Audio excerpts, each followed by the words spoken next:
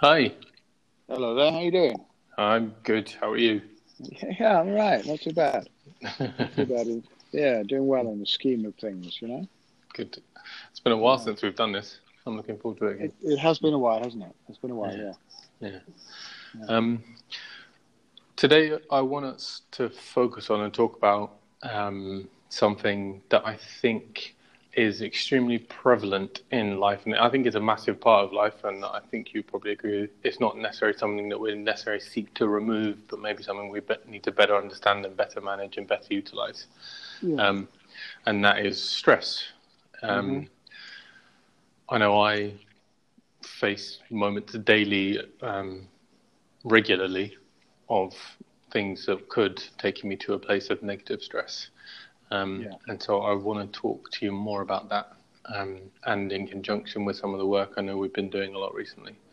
Yeah. But I want to talk to you about stress, and how people can better manage and understand stress, and maybe potentially get to a place where they use it for positive, um, as a positive mechanism in their life rather than something that is often um, challenging and difficult and degrading, both mentally, physically, and emotionally. Yeah. So I'd love to hear from you, and your take on stress, and what we can do to better achieve that in our lives of utilizing it. Yeah. There's a lot of elements in there that you've Hmm. spoken already. There's a lot of pieces to unpack or to look at, I guess. And one of the obvious ones is the difference between distress and eustress. Hmm. And you know, for anybody listening to this, distress is the stuff we normally call stress, which is stuff that causes us dis-ease, dysfunctionality, difficulty. Whereas eustress, eu is a Greek word meaning good, and it's good, beneficial. So that's like going for a run on a glorious day and thoroughly enjoying it. It's getting your canoe out and going down the river and feeling challenged by the white water. It's an amazing lovemaking session where you just feel so connected. And all those things are ways that we take our system to a place of stretch, to an edge. But the end result of that is where we feel good in ourselves and in flow, spacious, at peace. There's a different quality that arises in that. So they're both stress. They're both stressors. They're both stretching and challenging our system in different ways. And finding the clarity in our life where we understand that difference is really important because that gives us a basis from which to transform distress into eustress. Okay. Yeah. Okay, I understand that. That makes sense. Um, okay.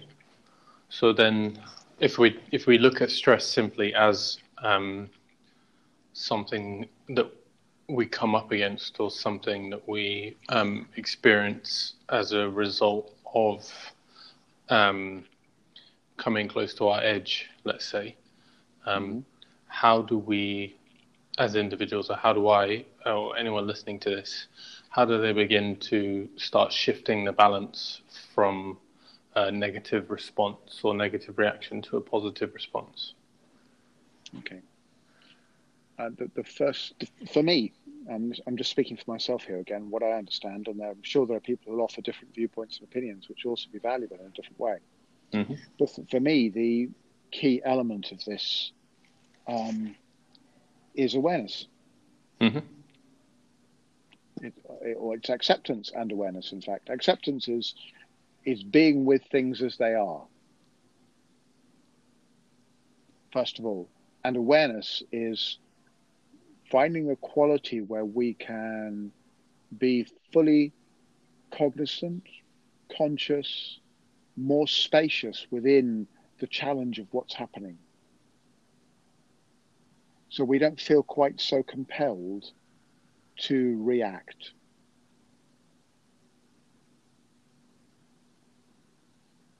Now, yeah, I'm going to stop there for a sec. I'll say that in a different way, okay? So Hmm. there's two levels, I think, and I think we need to, you know, I think acceptance is a real key Hmm. because acceptance is saying, yep, I'm reacting in a really bad way.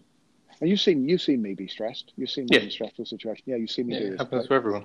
Yeah, it does. This is it. It happens to all of us. We just have to be pushed far enough in different contexts. Because in the whitewater rafting, for example, I was talking about somebody going down a river on a whitewater raft. Anybody sort of visualizing that, we have fantastic, the challenges, the fun of that.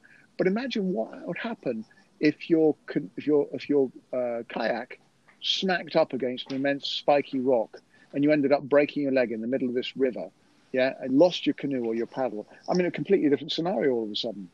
Mm-hmm. Now, there you were, sun sparkling through the foam, having a great time, and suddenly it's, craziness, madness, leg breaking, that kind of thing, yeah? Yeah. And that, of course, is part of the fun, is that risk and that element of that. But actually, that's how life is all the time. Mm-hmm. There's this relentless flow of stuff that's changing. Everything's always changing and flowing, and we don't know what's going to happen next. Even though we might get it right from time to time, we don't know, what's going to happen next.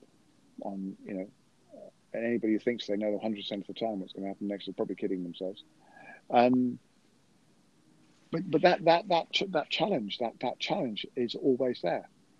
So it's about when we start taking it personally. What do you mean by start taking it personally? Well, let me create a different scenario for a second. This is one I like to use because it's really quite obvious, I think. Okay, this time of year, we're in fall. I'll let you know. Yeah, let me know. Yeah, you do let me know. We're in fall at the moment. We're in autumn. Yeah? The leaves are falling. I was kicking some around the other day. They're kind of amazing colours. They're red and gold and brown and green, and there's heaps of them on the floor you can kick around. Yeah, all those leaves are dying or dead.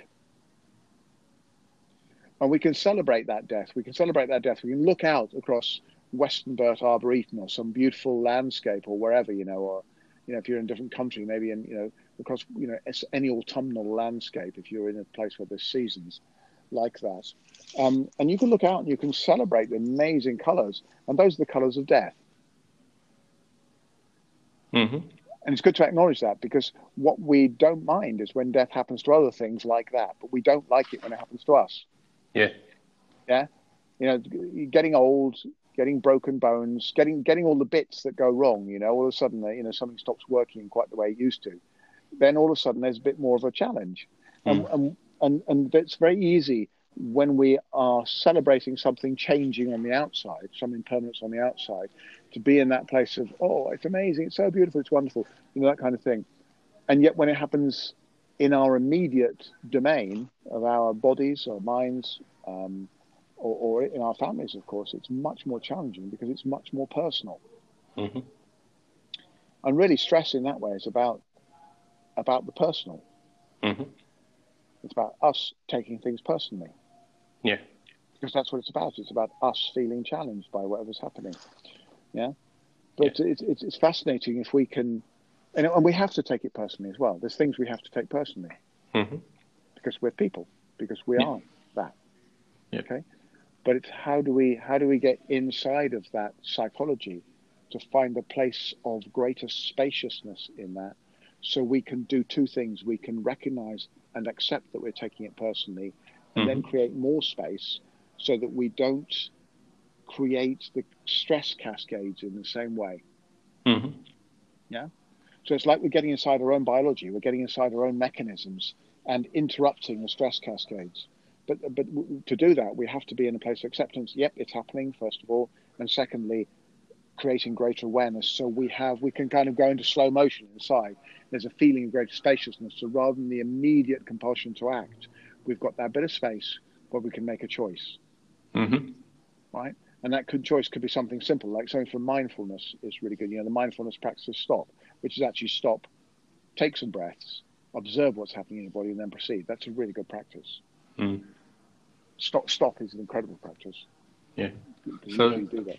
Yeah. So kind of changing our perception in essence, because in the way it sounded like from what you said is, in essence, the distress comes from when we're trying to change something from. It's almost like we're trying to pull something away from the natural direction of change that it's taking. or just allowing whatever direction it is taking to occur and choosing to respond in a positive manner. And understanding how to allow that situation to take place and what our best action is based on that situation. That's basically what I'm understanding from it, and that does make sense to me. It does make sense, like in a situation, for example, where something is happening that I seek to change what's happening or deny what's happening, and actually that's where I feel the most negative resistance or negative that's where my negative perspective of what's happening is coming from, rather than allowing and accepting what is happening to happen and then see or experience myself in that space in the result of what's happening. Yes, I think you're right. So fighting against the change and the direction that something is taking, rather than allowing that change and then choosing to use my energy wisely in what I should fight for. And so my fight should be in my response and my awareness of all the, as you called it, the stress cascades. So all the different triggers and things that arise within me in that moment, and then result in my response. So my focus should be on what is occurring within me, right? And that's where the awareness piece comes in. My focus shouldn't be trying to change what's happening. And obviously, you can try and influence what's going on around you. I'm going to use a work scenario, for example. So if something is falling apart or something is happening in a negative manner, or people are making decisions that are, say, for example, pulling a project apart and taking it in a negative direction, you can influence and do your best to bring that back on track. But you can't change the fact that these things are happening. You can't deny that it's going on, but you can choose how to harness your energy and how to recognize your internal, emotional, biological responses to the external events that are going on.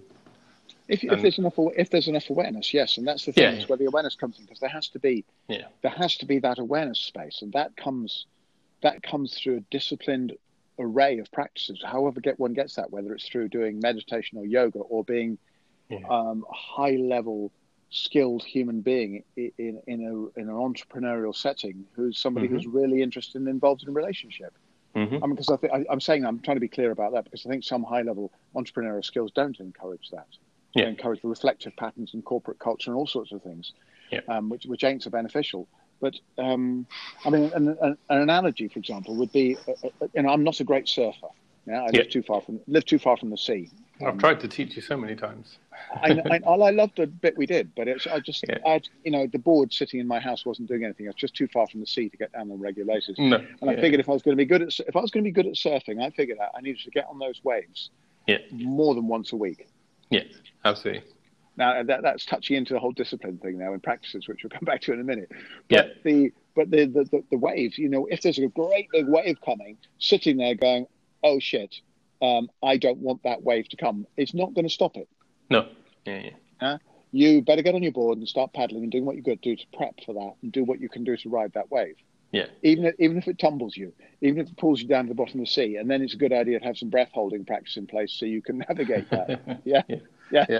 You recognise there's enough oxygen in your system for you to be tumbled around for a while, and you're going to be okay. Yeah. It does feel like the culture of removing stress from life in the current environment is all about actually trying to remove stress from life, rather than developing your ability to manage the waves or to surf the waves, as the analogy you're using. Like, the focus does seem to be on how to create a calmer ocean versus how to become a better navigator of that ocean, if that makes sense. I think so. I think there is a tendency to try and change the ocean into a puddle. Yes. To calm the ocean. Who was that English king who tried to stop the ocean? Canute, wasn't it? Sat there. He had to go and sit on the beach on his throne and try and tell the ocean to stop. It didn't work. It didn't work. Mm-hmm. Yeah. There's It's an interesting one, isn't it? Because there is that tendency, but I think things are changing a lot. I think there's a tendency now for people. What I want now, what I want to be able to do is to be able to surf this. Where we're coming in with looking at the difference between distress and eustress, because then we're going, okay, right, how do we cultivate the resilience? And resilience is a key word here. How do we cultivate that resilience, that capacity to bend with what's happening, to move with what's happening, and transform the experience into something which brings me into a better, more expanded, more growthful, more developmental, more appreciative, more honoring, more grateful, more beautiful place in myself? So how can I learn from this big wave that's coming about how to be a better surfer? Absolutely. Yeah. And sometimes, of course, you're going to get smashed. But you have to also appreciate that. As long as it doesn't, obviously, it doesn't kill you. I mean, you can accept the fact that you're going to die, and that the wave may kill you. But that's kind of the path of life. There's no getting away from it. There are going to be waves that will eventually smash you on the rocks, and things will end in this current form as far as you know it. And it's accepting that. But yeah. But that's a big thing. That's a big thing in its own right, you see. I've been talking to people. There was a thing I posted up on my Facebook page, my friend Katie sent me, which was looking at the nature of the human brain and how one of the ways it tricks people, apart from the separation illusion, one of the ways it tricks people is into this idea that they're going to be immortal. We kind of believe that whatever happens is not going to happen to us. Yeah. And that's a fascinating one, because of course it leads to all sorts of trouble, all sorts of mischief. One of the practices, I went to India and I had a really, really bad thing in sinus problem in India. And I ended up with an X-ray of my head, because the Indian doctors in Kolkata, there where I was, they just love X-rays. So I went to have a head X-ray. So I ended up with this picture of my own skull, which I then brought back to the UK and I sat with. I put it in the window in the house. I think I remember. You won't remember. So, that's right. It was in Sussex. Yeah, very long in time Sussex Place. It was a very long time ago. Yeah. That was 20 years ago. Yeah, and I used that as a meditative tool for quite a long time, because the light would come through it and I could sit and just meditate on my own demise, just to get my brain accepting the fact that at some point it's game over, and this neural experience with all its stories and everything else is over. That's it. And if you can if you can meditate on that in a really good way, and it has to be a good way, not sort of macabre kind of weird way of thing, but if you meditate on that in a good way and just get into that acceptance, that's a huge part of the journey done. And that's why a lot of the more authentic, what I consider to be more authentic spiritual paths, do meditative practice on immortality and impermanence, on mortality and impermanence, I beg your pardon. Yeah, because even if you can create immortality, you're going to start from the base of understanding that actually, I haven't met anybody who's done it personally, but wherever you begin, you've got to begin with acceptance. And if you can get in a healthy, honouring place with that, because in essence, that's the ultimate stressor, right? Like from an organism or life perspective, the end of that organism or life is the ultimate stress moment. If that makes sense, it's not the ultimate stress moment. The idea of it is the ultimate stress moment. Because I imagine in the actual experience, ideally, hopefully, you move beyond a certain attachment. But like, if you can build comfortability or recognition, and as you say, a perfect word, which is honoring of that aspect, then it gives you the perspective of appreciating that is like the big wave, and these smaller waves are taking you to a place of preparation on the journey towards that.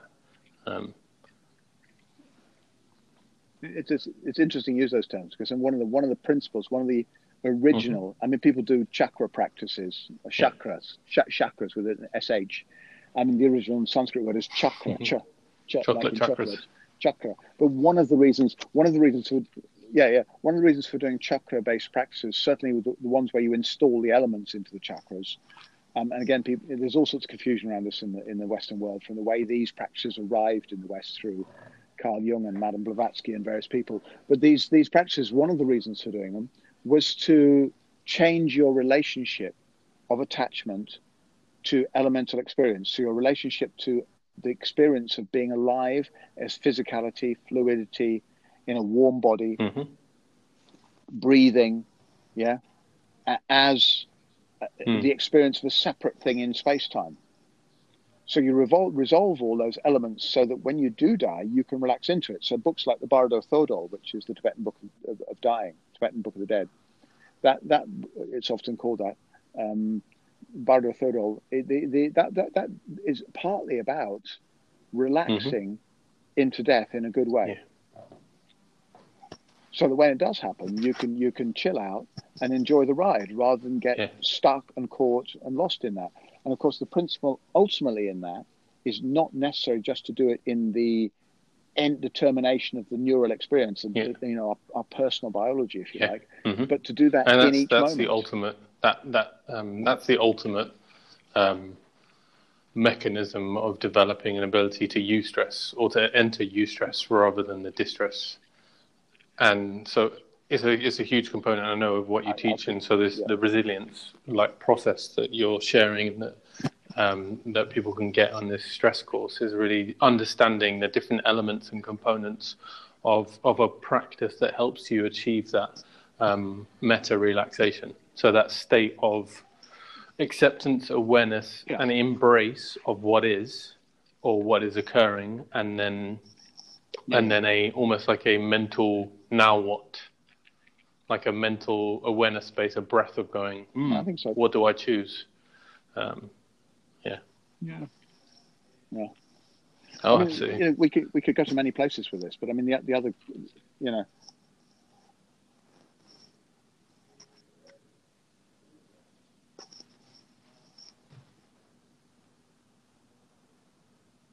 Did you get that noise there?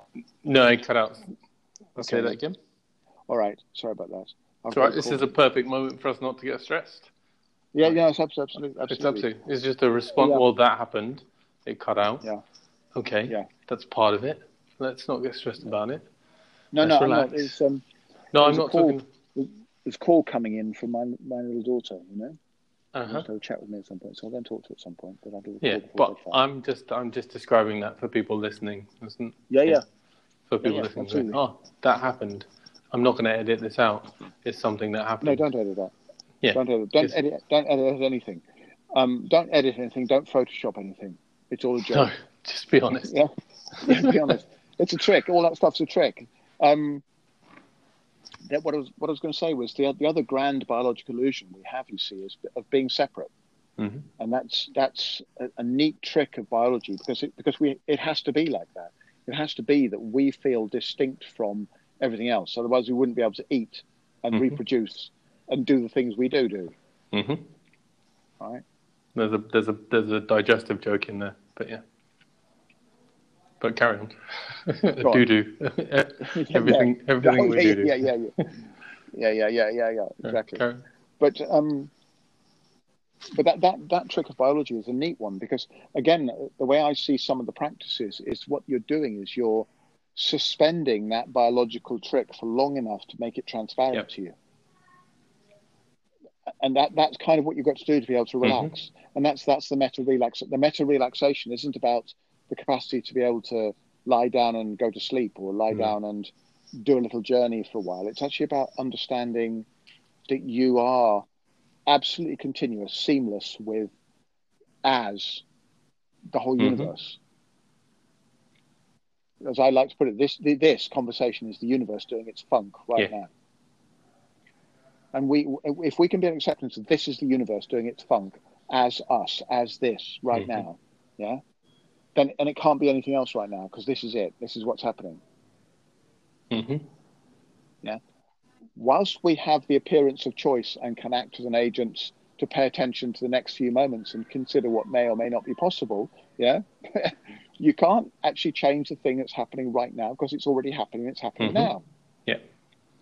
And arguably, free will only exists if you make a choice for it to exist. It's not. I think it's very. What's the word? It's very unappreciatively used or like understated in that like everybody just assumes that free will exists and that everything we do is free will. Yeah. But actually, it's not. It's only free will only exists in the presence of choice. And if you're not consciously aware of the choice you're making, then you don't have any free will. And then actually, the lack of appreciation of free will is the thing that causes stress. And if you take any stress back to its root cause, like if you really pay attention to why do I feel stressed, and then the stress is tied to either your place within the social hierarchy in terms of like animalistic, we're social animals and social beings, like what do other people think of me if this goes badly, or etc. Or it's to do with being able to house and feed yourself or your family. And like the root cause of all those things is always there, and appreciating that those exist as well. And not necessarily getting caught up in it's that person doing that thing in my workplace that's stressing me out. And then having the awareness to go deeper into, as you call it, the stress cascade and the emotional triggers and the psychological triggers and the biological triggers and everything that you talk about in the Resilience Project course, etc. Which has taught me so much and been so useful in helping my awareness of those cascades within myself. I think the Resilience Project doesn't go into some of this stuff we've been talking about, like for example. It does go to lots of other good places. Yeah. It begins the process of paying attention to some of these things. Yes, I think there's something that I just want to pick out from what you were saying is that, the free will thing, this idea of I, yeah. We half the problem we've got is our language. Absolutely. English language is very interesting because it's all front of the mouth anyway. I mean, you go to other languages, they're guttural, they're palatal, they're different stuff happens in the mouth. But the English language not only is frontal, which gives a particular quality of vibration and resonance, but also it's very noun-centered and it's very individualistic. Yeah. So it's all centered around I and me. So when you're saying, I am having, I am sad. That's a fascinating thing to say. And I quite like the Gaelic or the Irish way of saying that, which would be something like sadness is upon me.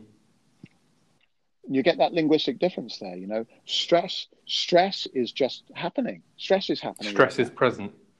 And stress is present. Stress is upon me, because that gives you a different relationship to that experience. It's not like I am identifying with this current neurological experience, and representing that in a very tight and contracted way through my language. Stress is happening right now. Stress is upon me, okay, and that gives you that automatically gives you that spaciousness we're talking about. And without spaciousness, without that expansion of awareness, if you like, there is no free will. There's just biological reflexes, whether those reflexes come from your ancestral patterning through your mother and father, or your conditioned journey through your school, or the place, the demographic in which you grew up. Yeah. All that, that's what's acting itself out and gives you the illusion that you're actually making a choice. But without that cultivation of vast awareness, there's a Sanskrit name for that, the vast awareness, then or a greater sense of awareness, a greater experience of awareness between the movements of synaptic pattern, then there's no choice at all. There's no freedom and there's no choice. Absolutely. I love that word you use, cultivation or cultivating. And I think that word describes what you teach so much, and appreciating that you are just the constant process of regrowing or new growth of awareness in each moment. And our practice and our experience is about cultivating that in an intentional direction. The term you use a lot is conscious evolution. But in a different direction. Right, But there's so much. I mean, go. No, go on. Sorry. One of the greatest scientific events that happened. Well, it's only about 10 years or so old now. Is the final acceptance of neuroplasticity. The brains are constantly just like bones are. I mean, the whole body is constantly regrowing itself. Bones are constantly structuring and restructuring depending on on the weight load on them and the demands made on them, as our muscles, as is the brain structure. So those patterns, those synaptic patterns, are restructuring themselves according to our experience, and much more importantly, what we do with our experience. Yeah. Recognizing that we're fluid, and recognizing that we're changing. That might actually that just brought something up inside me so much in terms of the resistance to change is the lack of appreciation that we're also changing in that change constantly. And it's almost like we believe we're this solid state, and the change going on around us is in a direction we're not moving, or it's something opposite to what our solid state is in that moment. But actually, if we can recognize we're constantly changing and we're constantly flowing. The thing with the neural systems, neural webs, and all the other biological systems is it's a balance between stability and mobility. Absolutely, yeah. Because there has to be stability as well. So there has to be a good enough reason for the change to occur. All right, because the weight is towards stability, but with a huge possibility of mobility or change, or what I call So, for example, the practices of self-applied neuroplasticity, we're creating that change. But of course, the optimal state for making those changes is the theta state, which is the dream state. So, most adults don't have access to the theta state. So it's very difficult for them to engage in that self-applied neuroplasticity and really engage with change because they're not doing the right things to do that. We're in theta state up until we're about the age of 7 or 8. So that's the age where we do, rapid, accelerated learning, soaking up everything, picking up everything, languages, music, whatever. We're soaking it up. Yeah. And of course, as we get older, that we access that state only in dreams. And we use it for emotional processing, for the complex stuff we've been through in the day. But there are other ways. I mean, in the course, one of the other courses we're looking at, by the way, isn't it? One of the other courses we've done, there's a course on theta transformation we put together, which is, I think, really useful because it enables people to understand how do we access the theta state for those radical transformations, and enable that. And of course, there are many, many ways we can access that, but you can't just do it walking down the street or going to work. That's not what's going to encourage those transformational experiences where you can get into your own brain patterns and work with that self-applied neuroplasticity. Absolutely. So there's the resilience project, the stress resilience course that will be going up soon, and the theta transformation course that will be going up shortly after that as well. Probably a month apart. Yeah. And I think so much of what we talked about, maybe obviously not the death stuff, etc., and acceptance of death and appreciation and understanding of death, but a lot of the practices that you've just mentioned, people can start to really take on board and develop and habitualize in their own behavior to build that awareness, to build that appreciation, and there's so much good stuff that they can take from that. So I hope that everyone listening gets inspired by really appreciating the role of stress in life and actually the response that everybody has to the stress. Stress isn't happening to you; it's simply the result of a reaction versus response to change occurring around us as part of us as well. As you say, like this is the universe doing its funk in this moment. So accepting that. So. People should check them out. I want to say, check them out. But I want to say one more thing just before this, and that's advanced gratitude. Advanced gratitude, because gratitude, we find, some people struggle with gratitude anyway. It's not necessarily a huge thing in our experience because we're so caught up in individualistic, rights that we have in the contemporary world. But I think there's something about gratitude is relatively easy if it's all going well, if it's all flowing nicely for us. And of course, gratitude then is fantastic to cultivate gratitude in those times. But there also has to be the gratitude, in my experience, for when it's actually really messy, really complicated. The proverbial excrement has hit the fan. That kind of thing. And you're covered in it. And you're trying to pick the pieces up. There has to be moments in that of just pure gratitude for the learning, for the possibilities, for the very fact that it's happening, that the universe is doing this thing right now, wherever it goes to, you don't know where it's going to, but there has to be that gratitude moment or moments or string of moments woven through that. So I think gratitude practice and advanced gratitude practice is of substantial importance in being with life, being in life in a good way. Yeah. Being grateful for stress, being grateful for the teaching, being grateful for the opportunity and all of that.